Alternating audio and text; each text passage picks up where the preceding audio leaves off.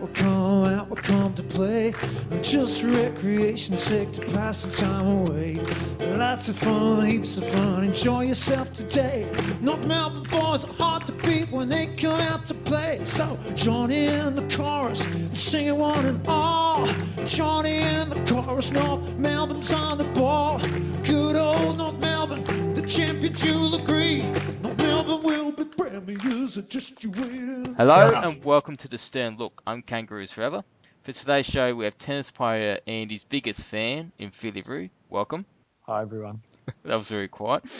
Reporting from his Xbox while playing the new AFL game, we have GN80. Good evening, K4. Good evening, listeners. Good to have you on. We're supposed to have Greater Gatsby on, but he's with Robbie Nahas at the moment, so he might join us later on. Now, moving straight on to... He might have his mouthful, though. He might have his mouthful. Not going there. Oh, come on. It's a family show and it's a family site. Come on. That's to me. Anyway. Supposedly. Beginning with Rabble Rampage, which is kindly led by its creator, GN80. Okay. If you've ever seen a AFL telecast, you'll always see a player being called the wrong name. In isolation, it is not a big problem. It is, everyone makes mistakes, I guess. But on Saturday night, one Basil Zemplis decided to call Scott Thompson Nathan Thompson, which, again, and I stress, on its own, is not a problem until he decided to have a go at the umpire for calling one of the players the wrong name. I can accept a mistake in the heat of the moment, but what I cannot excuse is for someone who has just made that same mistake, not even 10 minutes prior, to have a go at an umpire for making the same mistake. Fellas, what do you think? Who did the umpire get wrong as a matter of interest? Do you remember? I can't recall. Was it a Gold Coast player? But I know I think it was a North player. I mean, Basil Zemplis is clearly the worst. Do you know what? Every time I go to the football and I know that Basil Zemplis is commentating, it makes me feel like it was money well spent buying my membership so I don't have to listen to him. He is the worst commentator of any sport ever. He stuffs everything up. He's a douchebag. He makes my skin crawl. I don't know. He's bad. He's not very good at all. I know. Hamish McLaughlin's a bit like that with his commentary with the kids. Yeah, I get it. But do you know what? Hamish, I don't know. Hamish sort of comes across a little bit knockabout. He seems okay. But Basil is just so far off the edge of being stupid, it's not funny. But yeah, exactly. Like, he's just, it seems like they've got the work experience kid to come in and have a crack at it, because I always say this about any sort of situation where your work is really I suppose consumed by the public. You have got it's not as though you are doing a crossword and get a wrong answer. It is what you're doing and what you are saying is being consumed by millions of people over the country, and you can't get simple things right. It does my head in. I mean, I am by no means an authority on commentary or all the things that go into it, but to me, one of the very basic things is to get the right names and get the right facts, because that's what a lot of people are relying on you for. Yeah. I mean, until very recently, he was still referring to Lindsay Thomas as Matt Campbell. That wasn't him, though, was it? He dropped that in last year. I think he's bad. Oh, his worst one was when the Western Bulldogs kicked a goal and then he went to Leon Cameron, the GWS coach, and he goes, that goal was the one you needed. Yeah, and then Leon Cameron had to correct him. That's one of the most cringe-worthy things I've ever heard. Yeah, no, he's really bad. It's beyond fathomable how some of these guys get jobs. It really is. James Bennett's probably a nice improvement to it. It's nice to see him get a bit more of a role and ball in the games, but geez, his standard commentary. Yeah, he's very good. They made him do his time though, didn't they? I mean, he was over in America doing ESPN, and then he's come back and they made him do the VFL games all last year. So he's been brilliant. And they've been giving that the guy that does the soccer. What's his name? Oh, sure. There's another guy that they've been getting on the Fox game. I don't know the guy's name, but yeah, he's actually pretty good, isn't he? He's very good. Like, he doesn't try to be funny. He doesn't try to be anything he's not. He's just there. He knows the players, professional. And that's what you want. Because I think in any sport, if you watch the baseball, the gridiron, anything, they're professional. They know what they're talking about. They're not trying to crack jokes. Yet the AFL commentary teams over Fox and Channel 7 seem to promote the fact that they're these knockabout blokes that crack jokes all the time, try to be funny. And they're not. If I wanted to see comedy, I'd go to a comedy club because they're going to put forth a far better effort than what these guys are going to do. And to hear Brian Taylor, Dwayne Russell, Basil, so on, just dribble their inane ramblings, trying to pass off as being funny is just insulting to me as a viewer. Fair enough. Well, we'll move straight on to... Thanks for that, GN80. No problem. No worries. Just moving on to the major issues of the week. And the first issue is the AFL discussing a possible introduction of the last touch rule and a free kick. So that equals a free kick to whoever not touched it last. So what are your impressions of this, Phil? Well, I actually wasn't aware of that until about 30 seconds before you said it, and I was just quickly flicking through Twitter to see if there was anything I missed. And Simon Leapland has said that is definitely not on the cards, and it's nothing that they've considered or considering. So put that to bed. Put that one to bed. I don't know, but I think it's a really bad idea. If it was someone's idea, I don't. They should do it. I think in saying that, I mean the way that the rule is in place now, it's great because the ball stays in bounds more. But occasionally when they make those howlers that they do, it upsets everyone. But maybe upsetting the crowd every now and again is not a bad thing anyway. I mean, it gets the atmosphere up and about, and people get excited, and we jump up and down like idiots. I don't think it's the worst thing necessarily. As long as it's not a game changer that knocks you out of a final or something like that, which is probably it's only around the corner that'll happen, and then everyone else, it'll be unbelievable that it ever happens. So. Yeah, I don't think it's a real good idea. I like the other rules they brought in. I think the third man up rule, although they've made a couple of mistakes on it and it needs to be tweaked, I think it's great that they're trying to reduce the amount of players that come in and try to snipe Goldie. So that's been a welcome addition, but they just got to do it a little bit better. But the deliberate thing, it's an issue. I think they need to clean it right up. Well, they just said today that they're going to keep that strict interpretation of it. So. Yeah, I think the strict interpretation is a good thing, but I think they've just got to try to be a little bit more consistent. I mean, I don't mind if they call it deliberate almost all the time, but then like that one that against Freo the other week when I can't remember who was it Marley Williams? And I reckon Marley Williams has turned on its side and hit the boundary. It could have easily gone the other way and been no free kick. But the Freo guys one was barreled straight at the boundary and gone out. And if anything, that was more deliberate in my eyes. And they didn't call that one, but they called the one on us. But I think generally it's been a welcome addition to the game, the rule. But your example is the exact thing that because I actually think that there might be something in the last touch rule. I'm not 100% with it, but I think that one thing that it does do that's a really, really big improvement is it takes interpretation out of it. It makes it a black and white rule. The only thing I would say is if you did bring it in, it would have to be an indirect free kick, in as much as you wouldn't be able to just kick a goal from that free kick. So you have to pass. I've got another one for you then. What about if it's just from a disposal? If it's last touch, I don't think it can be from a spoil or from if you get tackled and it comes out in the tackle and rolls out of bounds. It's on you. I think if it comes from a direct disposal, either a kick or a handball, then or if you run it over the line. But if you're getting tackled and you get tackled over the line, I don't think that should be a free. Yeah, I agree. I think that's fine. So that maybe that is a compromise. Like at least with those they're clear cut. And it's not a case of somebody trying to read the thought process of a player who's just trying to get the ball out of there. You know what else? I mean, I cringe at all the rule changes. I don't know. But I'm it is. Just let the boys play. I mean, and I just said I think this rule change has been good, but I just think we've got to stop tinkering a little bit and just it's a great game, and it's been a great game since we were kids and since way before that when, you know, since players that I don't even know their names because they played that long ago. It was a great game then, and it just seems that all these rule changes are weakening and diluting the product a little bit. But if it makes the game flow better, then, you know, that's a good thing. But I don't think we should just keep changing things just for the sake of them. Great. No.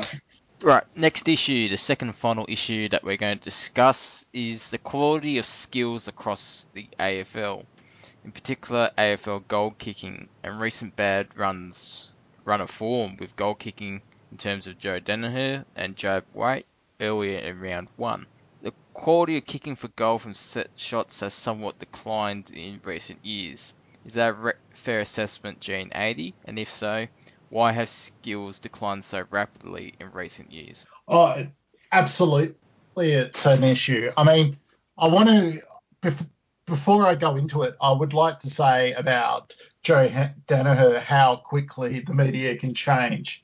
On Anzac Day, he was the Anzac Day medalist, kick 6, bouquets from every angle. And some of the bile thrown towards him on Sunday, after missing a few goals, well, a fair few goals, which is what he's paid for, was just an example of how quickly the media can jump on and jump off a particular player. But it's actually interesting that you bring this point up, because I managed to watch an interview with Doug Wade last night, and he said that he always kicked the torpedo every time he kicked for goal. And he seems to think that the players themselves are the biggest issue. The pressure on the players, they're not, I think his words were something along the lines of, I'm paraphrasing obviously, was there's just some players that just mentally can't kick for goal. They can't have that pressure on them. But ultimately the solution is to ensure that your routine is right every time you kick a goal. He made the point, he further went down the line about saying that it seems like every player has a different approach every time he kicks the ball, whereas his was exactly the same every time he had a shot on goal. And that, I mean, it's indisputable that that's the reason. Why that is happening, I'm not sure. I mean, clearly goal kicking is definitely put as a secondary issue when it comes to training and the like, but I can't really, without being inside a player's head, I can't really answer the question why every time they kick a goal they have a different routine. I've got a theory. And that is? My theory is that in previous generations, we had stay-at-home forwards. We had blokes like Tony Lockett who would barely leave the goal square unless it was to go get a meat pie, and blokes like Jason Dunstall and Peter Hudson and all these great famous full forwards and other forward players that would barely leave the 50-metre arc. We were at the footy on Saturday night and we looked up at one stage and the most forward player for North Melbourne was Ben Brown, and he was standing at the top of the centre square up the far end of the ground. So it's just the game has changed so much since back then. And these players, like the key forwards in days gone by, probably would have averaged 4 kilometres a game, if that. Now they're probably averaging 14 kilometres a game. And they're gut running and they're moving up into the opposition forward 50 and they're running back and they're all over the place. So I think anaerobically they're probably much more fatigued than what they have been before. They're often when players are lining up for goal, they're blowing like they've been running in a marathon and they just look knackered. And I think that fatigue affects the routine, but it also affects the mechanics of the kicking for goal. And also the way that they train now. I mean, where Tony Lockett probably would kick 200 balls at goal at training, well, now they run their asses off almost every week at training, and the skills that they work on at training are moving the ball and to, you know, figuring out their game plans and doing all that. Whereas game plans in days gone by was just kick it long to Plugger or kick it long to Carey, and these guys were that good that they won the ball often in a good spot and we kicked a goal and were really good at what they did, because at training, that's what they practice. Whereas today, it's not really like that. So, I mean, it's a tough one. And I think the game of football's aesthetically much better to watch now because of the speed of movement and the I think the game's, it's quite fun to watch, but the goal kicking, definitely, it's been something that's definitely gone a little wayside. Anything to add before we move on, guys? No. No worries. Thumbs up, thumbs down time now. So my first thumbs up is the form of Taylor Garner. He's been in superb form. My second thumbs up is Essendon losing. That's great. Always great when Essendon lose. My only thumbs down this week is the injury to Mullet. It's very timing for him, but he'll be back soon, hopefully next week, maybe the week after. What are your thumbs up and down, Philly? Well, my thumbs up is that we won. My partial thumbs down, but I'm going to call it grinding my goat because of Nate. I just think it needs to be acknowledged that he said it, is that the crowd was really disappointing on Saturday night. I was quite embarrassed that we didn't show up, and I know that, you know, people can say that we've got low membership compared to others, and it's hard to pull a crowd to Gold Coast, and we've lost, you know, we've lost a lot of games leading up. That the crowd wasn't great. I mean, I think that I don't think we had as many as what they said we had there. I can't ever remember being in that stadium and seeing so few people. In saying that, I got home and I read on Twitter and on Big Footy that apparently we booed Gary Ablett. Is that how it sounded on TV? Yeah, they upped the mics. Yeah, sounded like it. Yeah. Do you know what? Where I was sitting, I didn't hear one person boo him, and I was sitting in a very North Melbourne member type area. Not one person booed him, except when he made those two mistakes, giving up the free kicks when he got caught, and when he dumped Jed Anderson and gave away the free kick. We all stood up and gave it to him, and we yelled out things like, "You selfish, bald-headed so-and-so," and like we got right into him because he's a superstar, and that's what we do.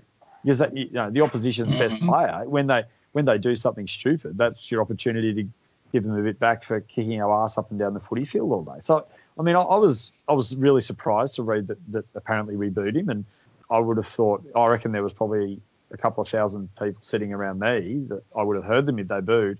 And seeing as there was only about 10,000 people in the stadium, there's a fair proportion of people that weren't booing him as far as I'm concerned. Interesting. GN80? My first thumbs up was Marley Williams. The two chases over the last couple of weeks were fantastic, but that's not the reason why I'm giving him the thumbs up. It was the absolute joy that he had when we won the game. At the end of the game, I'm not sure if you saw the photos. The guy is buying into the club 110%, and I just think that is the greatest thing. Everybody was a bit iffy whether or not he was the right guy to bring into the club, but I think he's just proving that he seems to be more North Melbourne than a lot of the guys that have been in the club for many years. And I just think that is for Marley, GN80, a big week for Marley this week. Why's that? He's going to have Eddie Betts, isn't he? I reckon he will. Yeah, he'll probably play on him. But I mean, Eddie Betts is definitely the best player at his position in the league. I mean, if Marley can do somewhat of a job on a rampant Eddie Betts, then he's probably going to be everyone's favourite North Melbourne player for a little while. I think he's a ripper. Sorry, can I just quickly, another quick thumbs up I forgot was when Jed Anderson kicked the goal and got up Gary Ablett, like got right up in his face. And that made me really happy that Jed's on our team. Yeah. I think the buy-in of our recruits, Jed and Marley, it seems to be very good. And perhaps I'm probably drawing a very long bow here, but like we say someone like Josh Kelly or Dustin Martin, they might see that and go, oh, there's something about this club, or any potential recruit whatsoever. But there just seems to be that camaraderie about the club at the moment that, I mean, I don't think any of us would have been happy with 1-5 at the start of the season, but everything that I'm seeing is actually pretty positive apart from the win-loss record. And that's to me that it's really gratifying. It's really refreshing to see a group of guys just being as close to one unit as they're trying to be, and it's just I think it's a really big thing. Yep. Thanks. My second thumbs up would be the Luke McDonald goal from the centre square. That was just, in terms of, I love moment. I'm all about like a particular moment, like say Corey McKernan in that 10-minute spell in the 99 grand final, whatever the case may be. Wayne Carey, ripping apart Melbourne on a Friday night, whatever the case may be. That goal from McDonald was just fantastic. I didn't even know he could do it. Like, I saw him lining up for it. I'm thinking, I don't think this is going to happen. And not only did he kick it, but he kicked it with a fair bit of room to spare as well. And again, that passion after he kicked it, like the happiness in him and all that sort of stuff it's really good to see. He's having a very good year. Very, very good. He's more suited to that wing utility forward half type role. He's so suited to that. It's not funny. I think he said that himself. Like he said that, he's out of the back line and it suits him a lot more. He can play on instinct a hell of a lot more and play to his strengths, which is great to see, because obviously everybody wants him to do well, and it's just good. Yeah. It'll be interesting to see if he goes to Rory Sloane to do a bit of a job on him, but we'll talk about that a bit later. So moving on to club discussion. So I'll just do a bit of history, and then I think Phillyroo wants to talk about the crowd once more. So in terms of history on this day, back in 1985, in round 6, North Melbourne beat the Demons by a point, 132 to 131. A random North Melbourne player called Brendan Ryan kicked 5. Schimmelbusch kicked 3. Donald McDonald kicked 3. Larkin kicked 3. Jimmy Cracker kicked 2. So it was quite a high scoring win on this day back in 1985. Just, you like to discuss the crowd once more, Philly? Yeah, I mean, I probably covered it early and didn't really need to go back. I saw, was it Giant Roo put on Twitter the Caroline Wilson, the Caro's Arrow, or what it is, from Pretty Classified. And I watched it, and it annoyed me that she said what she said about the club, but I kind of agreed with parts of it. Like, we bang on about how sad and angry and disappointed and furious and all of those emotions we were about the AFL trying to ship us off to the Gold Coast, and yet we play a Saturday night game in Melbourne and we can't draw more than 15,000 people to it. I understand that there's people in the AFL and people in the media that are going to jump on that, and for us to give them that opportunity, it was really disappointing. In saying that, I think we mentioned it in the pre-show, and I've said it before, that Hawthorn played a Friday night game either last year or the year before against Port Adelaide, and they've got 70,000 members and they only drew 19,000 people to the game. So proportion-wise, we were ahead of them, but no one says anything because it's Hawthorn, and we all just fall over ourselves to tell everyone how good they are. But I think we need to do better. We need to get to those games, and we did our part. We were there, but it's important that when our club play in Melbourne in a home game, that we get there. And it's not like we haven't been playing bad football. The losses were really good games, and I was proud of the club. I mean, I was probably more like Brad Scott after Saturday night than I was like the players. The players looked like they'd won the grand final, and Brad Scott looked like someone had taken all the jam out of his donut. And I was probably more like him. I was pretty disappointed with the way that we played, and I thought it was clearly our worst game for the year. But we just happened to play a shit side. So I agree with you. I think that the game on the weekend was definitely our worst of the season so far. So do you walk away happy with that, or do you walk away annoyed? How do you feel? Well, considering that we've outplayed size and lost, it's probably good to just pick up a win, and I think that's what the celebrations amongst the lot were. They got a bit of reward for the season so far. It might not have been particularly relevant to that game, but yeah.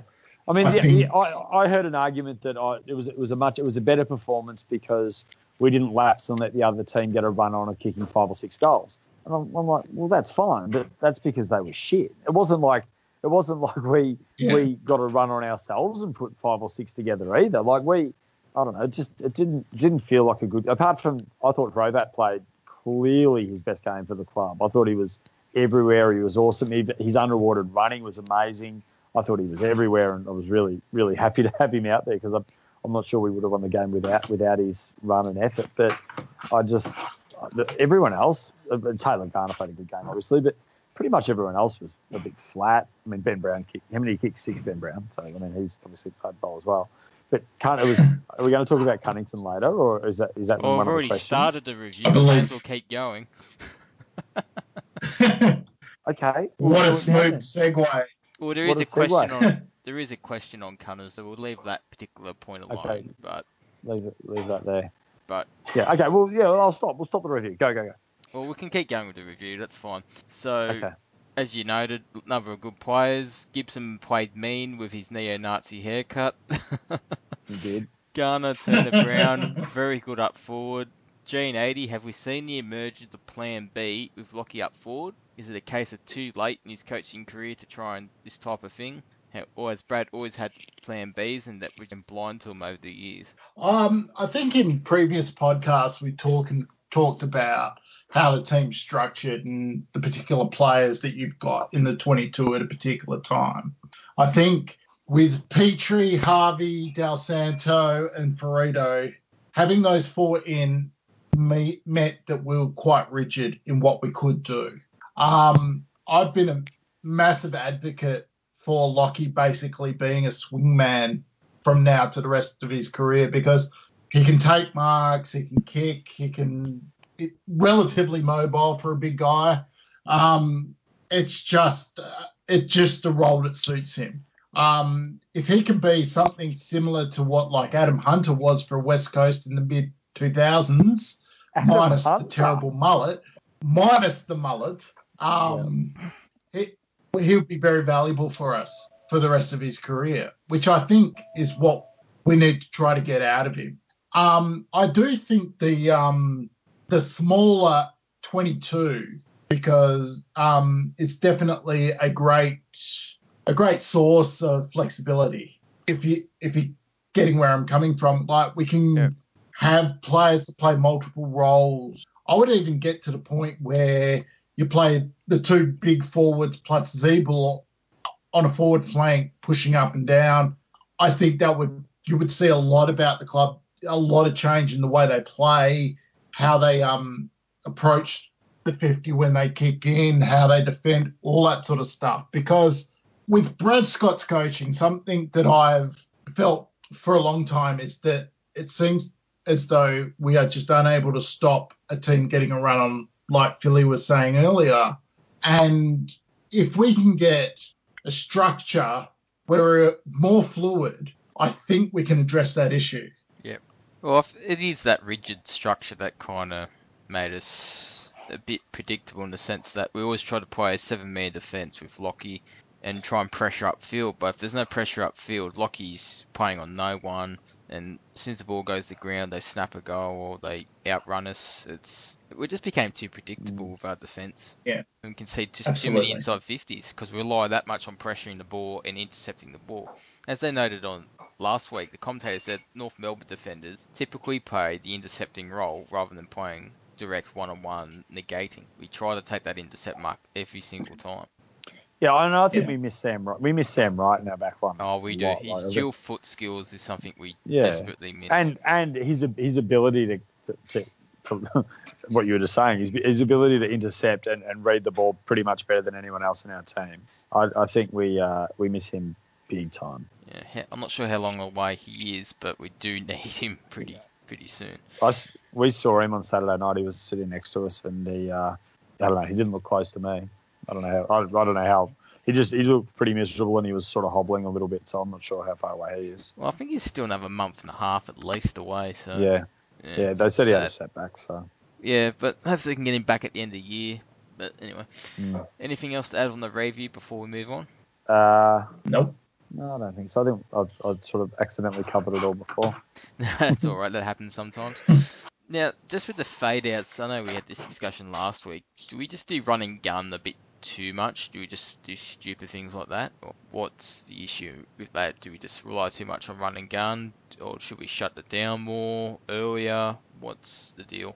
Yeah, I don't know, mate. I think what we've got to give credits to the opposition as well. I mean, I'm not saying that you do this, but there's some people out there that just think that we don't play anyone. I don't think like the other team's getting paid. They've got really good footballers, and if we can hold them for 3.5 quarters and then they get on top of our boys in the last half of the last quarter and get a bit of a run on, then I think it showed that we held them for 3.5 quarters. That's a good effort. I mean, all teams give up little segments of goals and give other teams run-ons. I mean, it doesn't mean that, it happened to Geelong the other day. It doesn't mean that Chris Scott's a bad coach. It happens to Alistair Clarkson. Hawthorn have had bags and bags of goals kicked on them, but they're going to sack Clarko. I mean, I don't know, mate.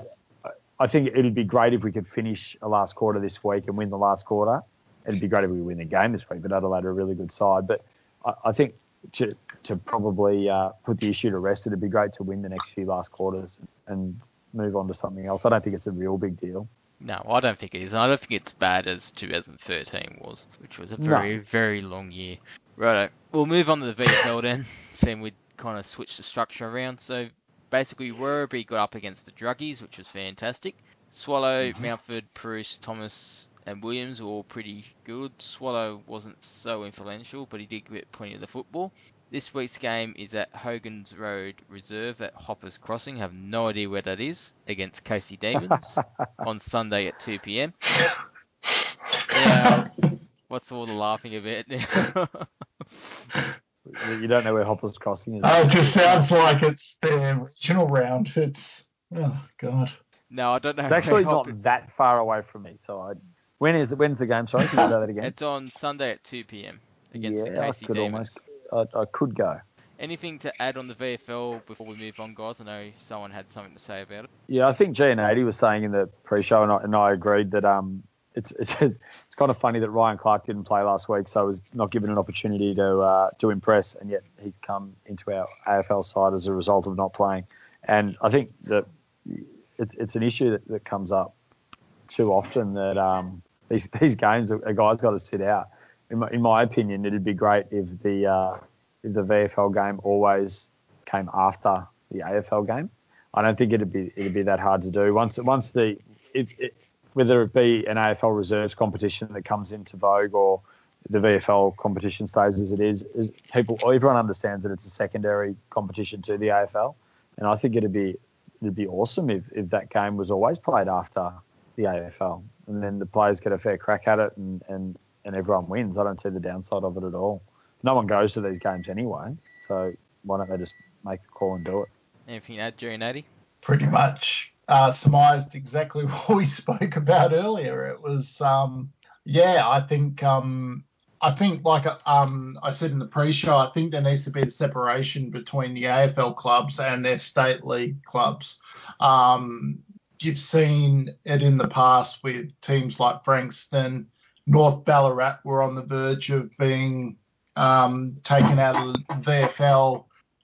Even Port Melbourne, who is a very big club in VFL terms, had to go through the big fundraising exercise. I just can't see any way that AFL reserve sides or AFL affiliated sides and standalone VFL sides or WAFL sides or even SANFL sides can live in the same competition. It's just too hard because obviously you've got a team of players that are in an AFL system going through the whole AFL training process up and down in the big leagues against players who pretty much are VFL only, and for teams having to fill in those players and buy players and pay them to come over to their club just to be competitive with these AFL affiliated sides. I can't see that being sustainable for the particular leagues and the clubs themselves. I think it is time for an AFL reserves competition. It's an interesting concept. Right, we'll move straight on to the questions of the week now. There's quite a few. So the first up for Philly. So Waite, Wood, Dorr, Goldstein, Bruce, Brown. On a sunny, still day, how many can you fit into a lineup in terms of number of tall men and in terms of structure? I mean, probably. Was Goldstein part of that or not? Sorry. Yes, he was. Yeah, I reckon most you can play is 4. Yeah, I think you can play the 3 tall timbers in the forward line that we've pretty much fiddled around with for the last 3 years, but and plus Goldie. So whether we can, I don't know. I don't know that Wood qualifies though. I think he's an outlier because he can run. Yep. So I think you can play Waite, Brown, Wood, Dorr slash Bruce. Wood and Goldie. So that's I guess that's 5 then, isn't it? So 5. Yeah. Out. I think you can do 5 if you include the ruckman and you don't include Mason Wood as one of your big men because he's really. I think he's the 2nd or 3rd best runner at the club. So I think he doesn't qualify as that because you don't lose that much on the ground once he's out there. I didn't think Mason Wood played a great game on the weekend, but some of his chasing and running and stuff like that was really important towards the end. So I'm okay with him not being counted as a big man and playing the 5 on a sunny, clear day or playing inside of it. Yep. Thanks for that. GN80, theories on Cunner's performance in his 150th? I just think it was a disappointing game for him. I mean, every player who has ever kicked a football has had a bad game. The only way that I would read anything else into it is if it becomes a consistent thing. If he follows up this weekend with another poor one, that might give me pause for thought. I think I know the feeling of the board was, yes, it was his 150th. We should have had a big game from him. Perhaps he built it up too much in his head. We'll never know what happened. So if it's a one-off, let's just treat it as such. If it isn't, then we'll have the discussion. I just think it was pretty odd for it to come out just after 1 week. If he had poor form leading up to there, okay, that's a fair question. But yeah, Billy. Can I quickly jump in on that one? I'm sorry, I know it's not my question, but I mean, before that game, is there any doubt that he was leading our best and fairest after the first 4 weeks? Absolutely. I think it's pretty clear he was. He may have even got X Brownlow vote. I mean, he probably, because we lost the games, he probably didn't get the 3. But geez, he's been really, really good. It was a bizarre performance from him. I didn't get it at all. I mean, I spoke to someone in his family, someone really close to him, the night before the game, and I asked them if they were coming up, and they were pretty upset that they couldn't make it down, and the rest of the family came up for the game, and they sat just across from us, and they were all jacked up, and they were really excited to see him, and I don't think anyone expected the performance that he put out there, and I don't think, to be honest with you, the family didn't look like they really cared. They were just happy that they got the win and they could go out and enjoy their night. I don't know. He's got a new baby. Maybe the baby kept him awake, or maybe he just tried to impress his family because the whole crew came up from Cobden. So I'm really unsure why he put in a stinker, but I'm positive that he'll come out this week and probably be best on again. Excellent. Phillyroo, this question is from our favourite Kiwi alias, so excuse my accent. Could Ed Vickers of Wallace have eliminated his inconsistencies to the extent that he is now embedded on the back socks and be impossible to displace? That sounded like it sounded like you were Colonel Klink off Hogan's Heroes. Yeah, that did sound more. On Full Frontal they had that Good Morning Moscow. Yeah, sounded like it was a bit of that. Sounded like that. In answer to the question, which I think is a piss take because it was just the best way he thought he could put in the New Zealand thing. I think Ed Vickers-Wills has been an awesome addition to the team, and I'm not sure. I mean, he had one down game in the JLT series, but apart from that, he was awesome for the last 10 weeks last year in the VFL, and he's been awesome in every VFL game he's played this year, and the 2 AFL games he's played, he's been super impressive.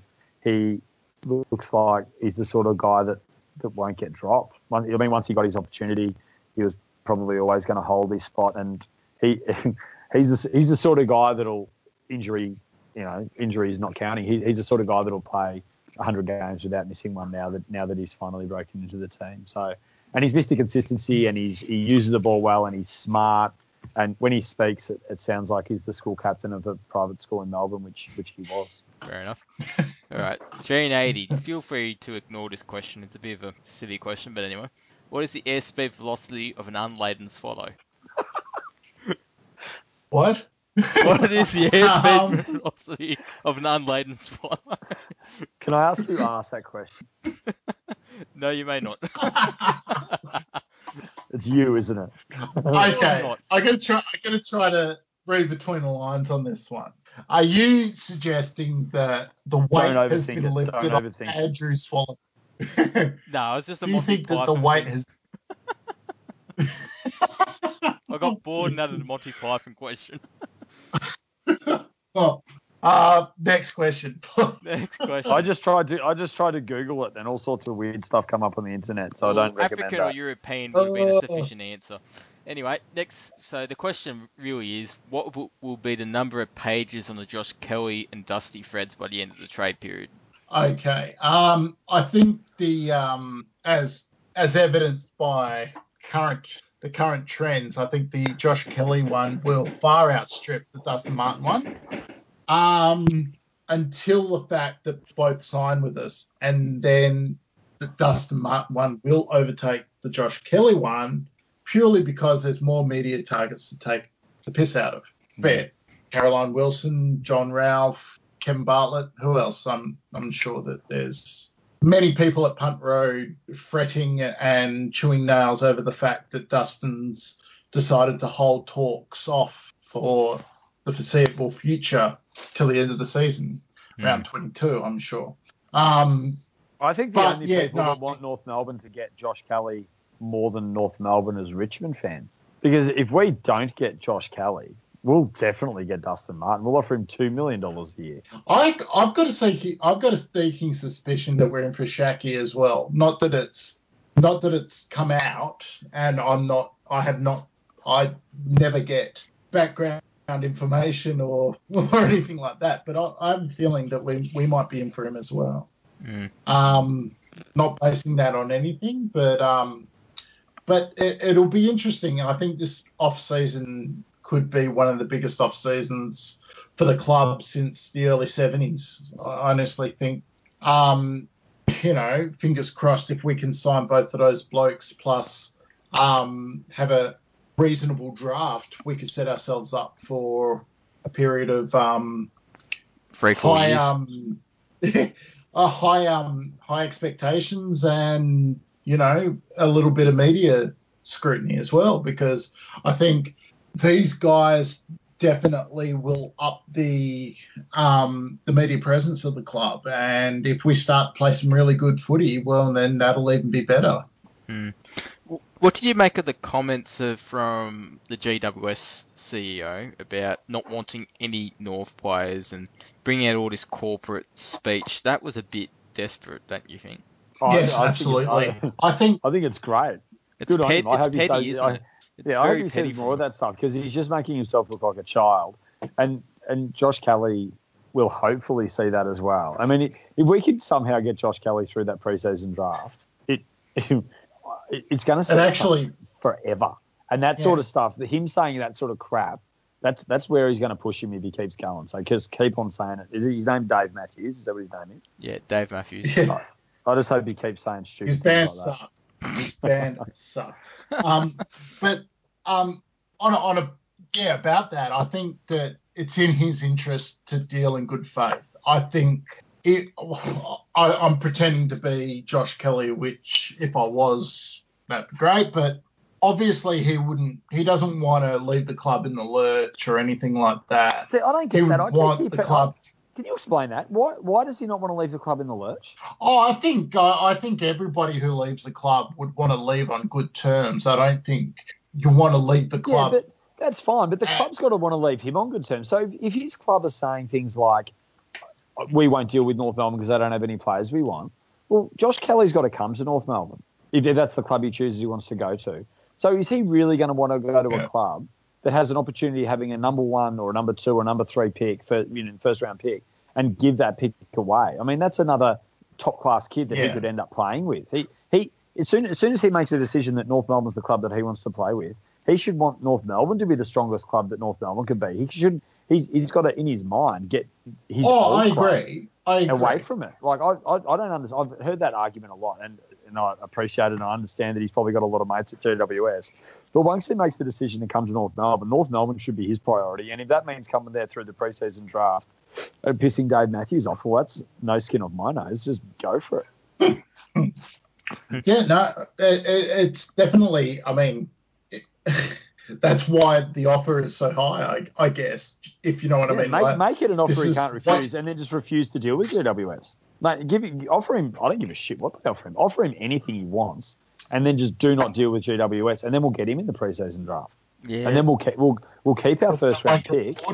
Even if we make deals with other clubs with the preseason draft just to get him, but if we're offering him $9 million over 9 years, no one's going to match that. No, I'm not sure. How's that? No one below us. So they actually have to match the contract. Yeah, the preseason draft. They have to match. You can put a price on your head. Yeah. Oh, that's all right. Then all right. Let him walk then.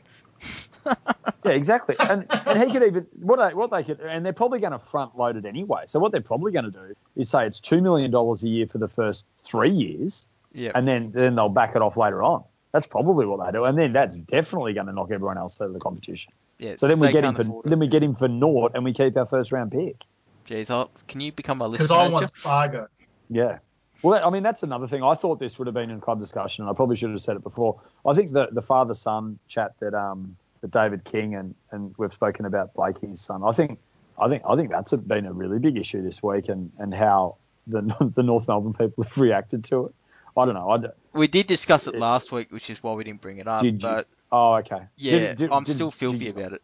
I'm very filthy about it. It's absolutely ridiculous. Yeah.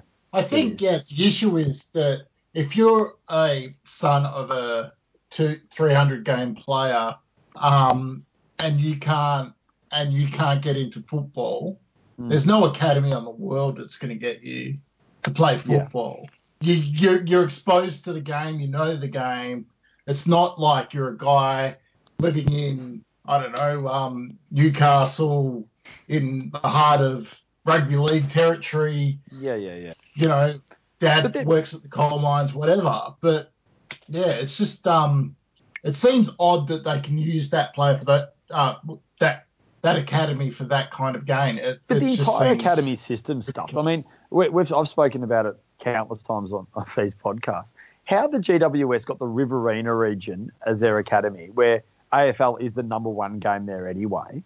I mean, that kid Hopper, who is he going to be a player? I don't know. He seems pretty good, and he was really highly rated. But he grew up a mad North Melbourne fan, mad, and he was 13 years old or 14 years old when he went to boarding school in Ballarat, and he went to St Pat's with Rioli and that Butler guy and all those other players that have come out over the last few years from St Pat's.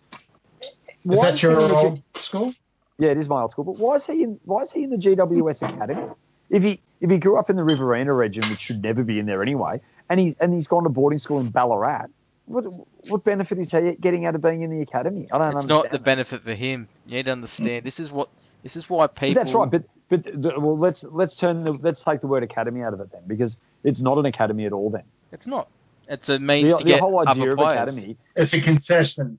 It is. Yeah, that's what it is. It's a concession. And it's a joke, and that's what's pissing everyone off about this. I mean, do you know what? The Blakey one, it doesn't make me as angry as what it does everyone else, and he'll probably end up being a cracking player. But if he lives in Sydney and his dad's in Sydney and his family's in Sydney, and he might have said no to North Melbourne anyway, put me in the draft. And would we have been less pissed off then? Probably not. I mean, I think that the bigger issue is I think the father-son rule is bizarre to me. I don't understand how, and I understand that they've changed the rule, but I don't understand how Jonathan Brown's old man played 3 seasons for Fitzroy, 4 seasons for Fitzroy, 50 and played games. 50 games, and he goes father-son. But this is even the worst thing about it though. He goes father-son to Fitzroy, but he didn't go, or to Brisbane, but he didn't go there with their first or second round pick. Back then, you got I think it was father-son went as a third-round pick. So not only has his dad not played anywhere near 100 games, not even close. Not even for the right club either. Not even for the right club either. But then they've taken him for a third-round pick, so they've still been able to keep their 1 and 2. Now, they've kept changing this rule and making it harder and harder and harder and diluting it. If you play one game, if you run out through that banner in a blue and white jersey, you should then have the choice to play for the same club that your father did. There's no doubt about it. I don't understand why they put a 100-game limit on it. I'll never understand. And if your dad played for more than one club, you can pick which club if that club wants you. Yeah, and considering also the fact now that other clubs can bid for the player. So they rate him as a first-round pick and you rate him as a second-round pick, well, you can let him go to that club. That's fine. Yeah. I mean, I'm okay with that. If you played one game for the club, you should be eligible to go as a father-son to that club. And I don't necessarily hate the bidding system because, I mean, if Darren Crocker's, I'm not sure how good Darren Crocker's son is, but say Darren Crocker's son would have gone 60-something in the draft and someone bids for him to go 55 and we've got to end up taking him at 52 or whatever it may be, then that's okay because you get to keep the history of that going. I'm okay with the bidding system. But if the guy played one game, I don't understand why they'd make it difficult. Yeah, no, I agree. To grease those wheels, just make it happen. Make that player eligible. Now, if John Blakey's son had said, "I don't want to play for North Melbourne. My preference would be to stay in Sydney, and I'll roll the dice and hopefully get picked up by one of those two clubs." Well, mate, I don't think anyone would begrudge him that. I mean, we might feel a little bit jilted, but if his family live up there and all those sorts of things, then I think we'd all be okay. I think it's more that Sydney and GWS and these other clubs, it feels like they get a lot of leg up and a lot of help from the AFL, and it hurts us because we feel like we always just miss out, and we've had terrible luck with father-sons. Terrible. I mean, how many daughters has Wayne Carey had? Too many. Well, so this is why we've got to get the women's team coming up, because I want the women's team to progress, and then you can get the daughter-son. Oh my God, is that even a thing?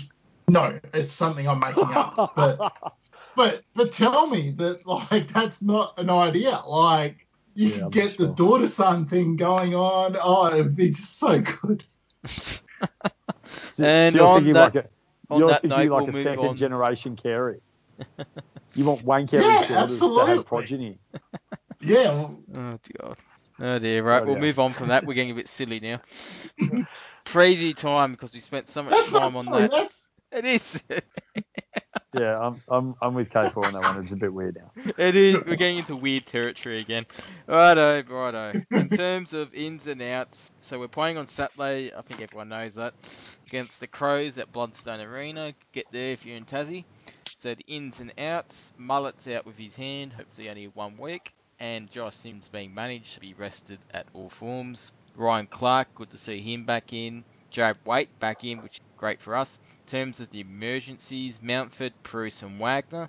And for Adelaide, Menzel, Riley Knight and O'Brien the ruckman. So that depends if we Bruce in or not. So no change for them. It's going to be an interesting match. In terms of their forward line, this is going to be very, very interesting.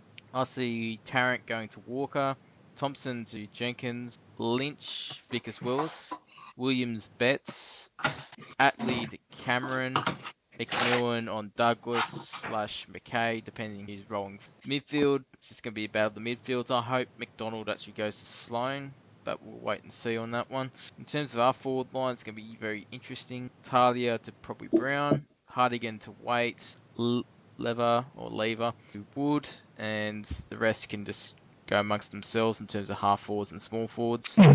So it's going to be very interesting. In terms of matchups, anything to add, fellas, on the matchups?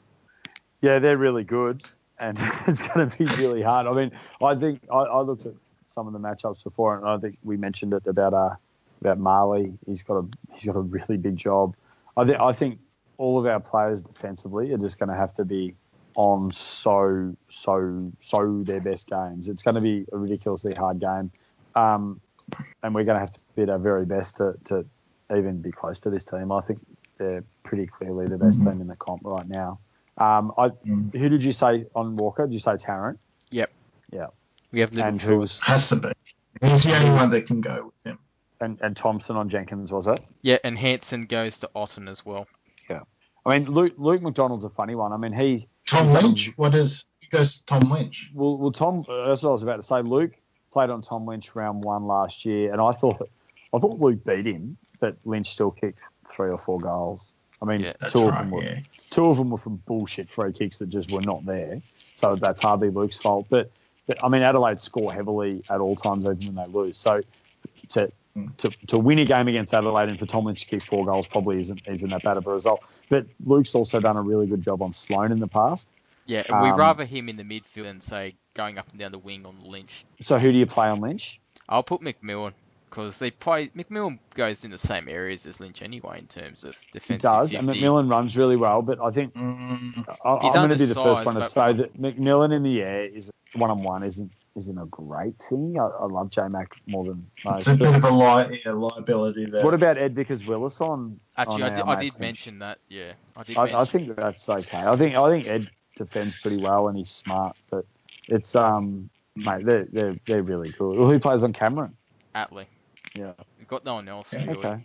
Yeah, See, I mean, one reason why that looks okay, doesn't it? I mean, they're all right. They're pretty good matches. Yeah, but the problem is we don't really trust Attlee very much. And Thompson has to do a big job. Jenkins, Betts is very good. Lynch is very good. And we have to worry about their midfield giving it a platter. I think that's the big thing. I mean, but you're going to do that anyway. Like, the midfield have to be on this week more than any other week. I mean, Jack Siebel, I don't know. I love Jack, but I'm not sure he's played that great this year yet. And I'd love him to have a real big captain's game. I think he plays pretty well in Tassie normally. I think I'd love to see Kane Turner mixing it into the middle and knocking some blokes on their ass. I think that'd be really good. And I think Luke in there as well. I think we've got to be really aggressive in the middle and try to make them think twice before they run away from us and just flood the ball into the forward line over and over and over again. That's a really good point. I think we're a far better side. If you look at the Geelong game, is when we're in their face, aggressive. We've got the cattle to do that. Whether they've got the actual mindset to do it for the whole 4 quarters is another thing. But for players to really, just get in the faces of the players and let them know that it's not going to be an easy game. Getting back to the matchups, I actually think Jamie McMillan should basically just run with Rory Laird. I think put him up forward. Yeah, absolutely. Maybe burn him a bit on the other way. Run with him. I mean, McMillan's going to be better in the air than Laird. He's not going to be better in the air than Lynch. He can run, put the tag, because a lot of their offense does springboard from their back line. So I honestly think Laird's probably the one that we really need to keep a close check on. He could very easily get that, that high 30 possession game. Righto. So how are we going to win this game? Oh, that's the question. We need Cunners to have a big game. I think we got to win the midfield. We've got to just win it, and we've got to defend really well, and we've got to kick straight when we get our opportunities. I mean, Jarrad Waite could be absolutely a bit of a shot in the arm. I mean, Waite's the kind of guy that can just pull one out and kick. And although he kicked 1 goal 7 or it was round 1, he's the sort of guy that could come out on Saturday and kick 7 goals 1, and we win by 3 goals, and North Melbourne's back. But at the same time, he kicked 1 goal 7. That means he had 8 opportunities on goal. I mean, he's not. Do you know what I mean? That could easily have been 4-4. It could have been 5-3, and that discussion. So that's not a poor game. It's a poor conversion. It's poor parts to the game. But I think the fact that it's actually in Hobart is somewhat of I wouldn't say an equalising factor, but it does help us a bit. I know that Adelaide played there previously, but I just think the grounds not playing in, Etihad or Adelaide Oval, it might just give a little bit of a different sort of feel in the atmospherics, ground shape, all that sort of stuff. We might actually come a little bit closer to them from that, but ultimately for mine, it's going to be a case of we have to be as aggressive as we were in the Hawthorn game last year, the Geelong game this year, for the full 4 quarters. I think that is where we can win the game. If we can out-muscle them, I think we're okay. They've got the silk, they've got the speed, but our strength is our muscle, and I think that's what we're going to have to play on. Fair enough. Anything to add before we finish up tonight, fellas? I do have one very quick one. Oh, 2 very quick ones, actually. Sorry to add another one to that. I think we need to dedicate tonight's show to GN80's little boy Hamish, who he's been a little bit crook and he had a bit of a procedure this week. So well done, mate, for getting through that. And the second thing is, I don't know whether anyone saw, I put a post on a few weeks ago about a possible trip to the Gold Coast if anyone was interested in it. And actually, during the week, I got onto the boys that I'd organised to go with, and I let them know that I didn't think I'd be able to afford it, and I was pulling the pin. And then today at work, I work in construction, and I'm probably the least militant member of the CFMEU that exists. But the union came on site today and let us know that we'd been underpaid since we'd been on this site, and they were introducing a 10-cent per hour pay rise that was being retrospective from the day we started on the job. And I did the calculations, and this is without a word of a lie, it was exactly the amount of the return airfare to the Gold Coast. Oh, nice. So I booked it. That's so awesome. I'm back in. So thank you very much to the CFMEU for getting that done. It's very much appreciated. And thank you, Philly, for giving a yell out to my young boy. No problem, buddy. That was really appreciated. That was really nice. Yeah, thanks for that, Phil. That was nice. So I'd like to thank Phillyroo and GN80 for joining the podcast for this week. I very much appreciate them jumping on as always. Thanks, mate. Thank you. Thanks, GN80. All right. Thank you. No worries. The podcast will return next week, and as I said, hopefully you can subscribe to iTunes if that's your fancy, or if you just want to go on YouTube, you can check that. And as I said, thanks for listening, guys, and Gasso.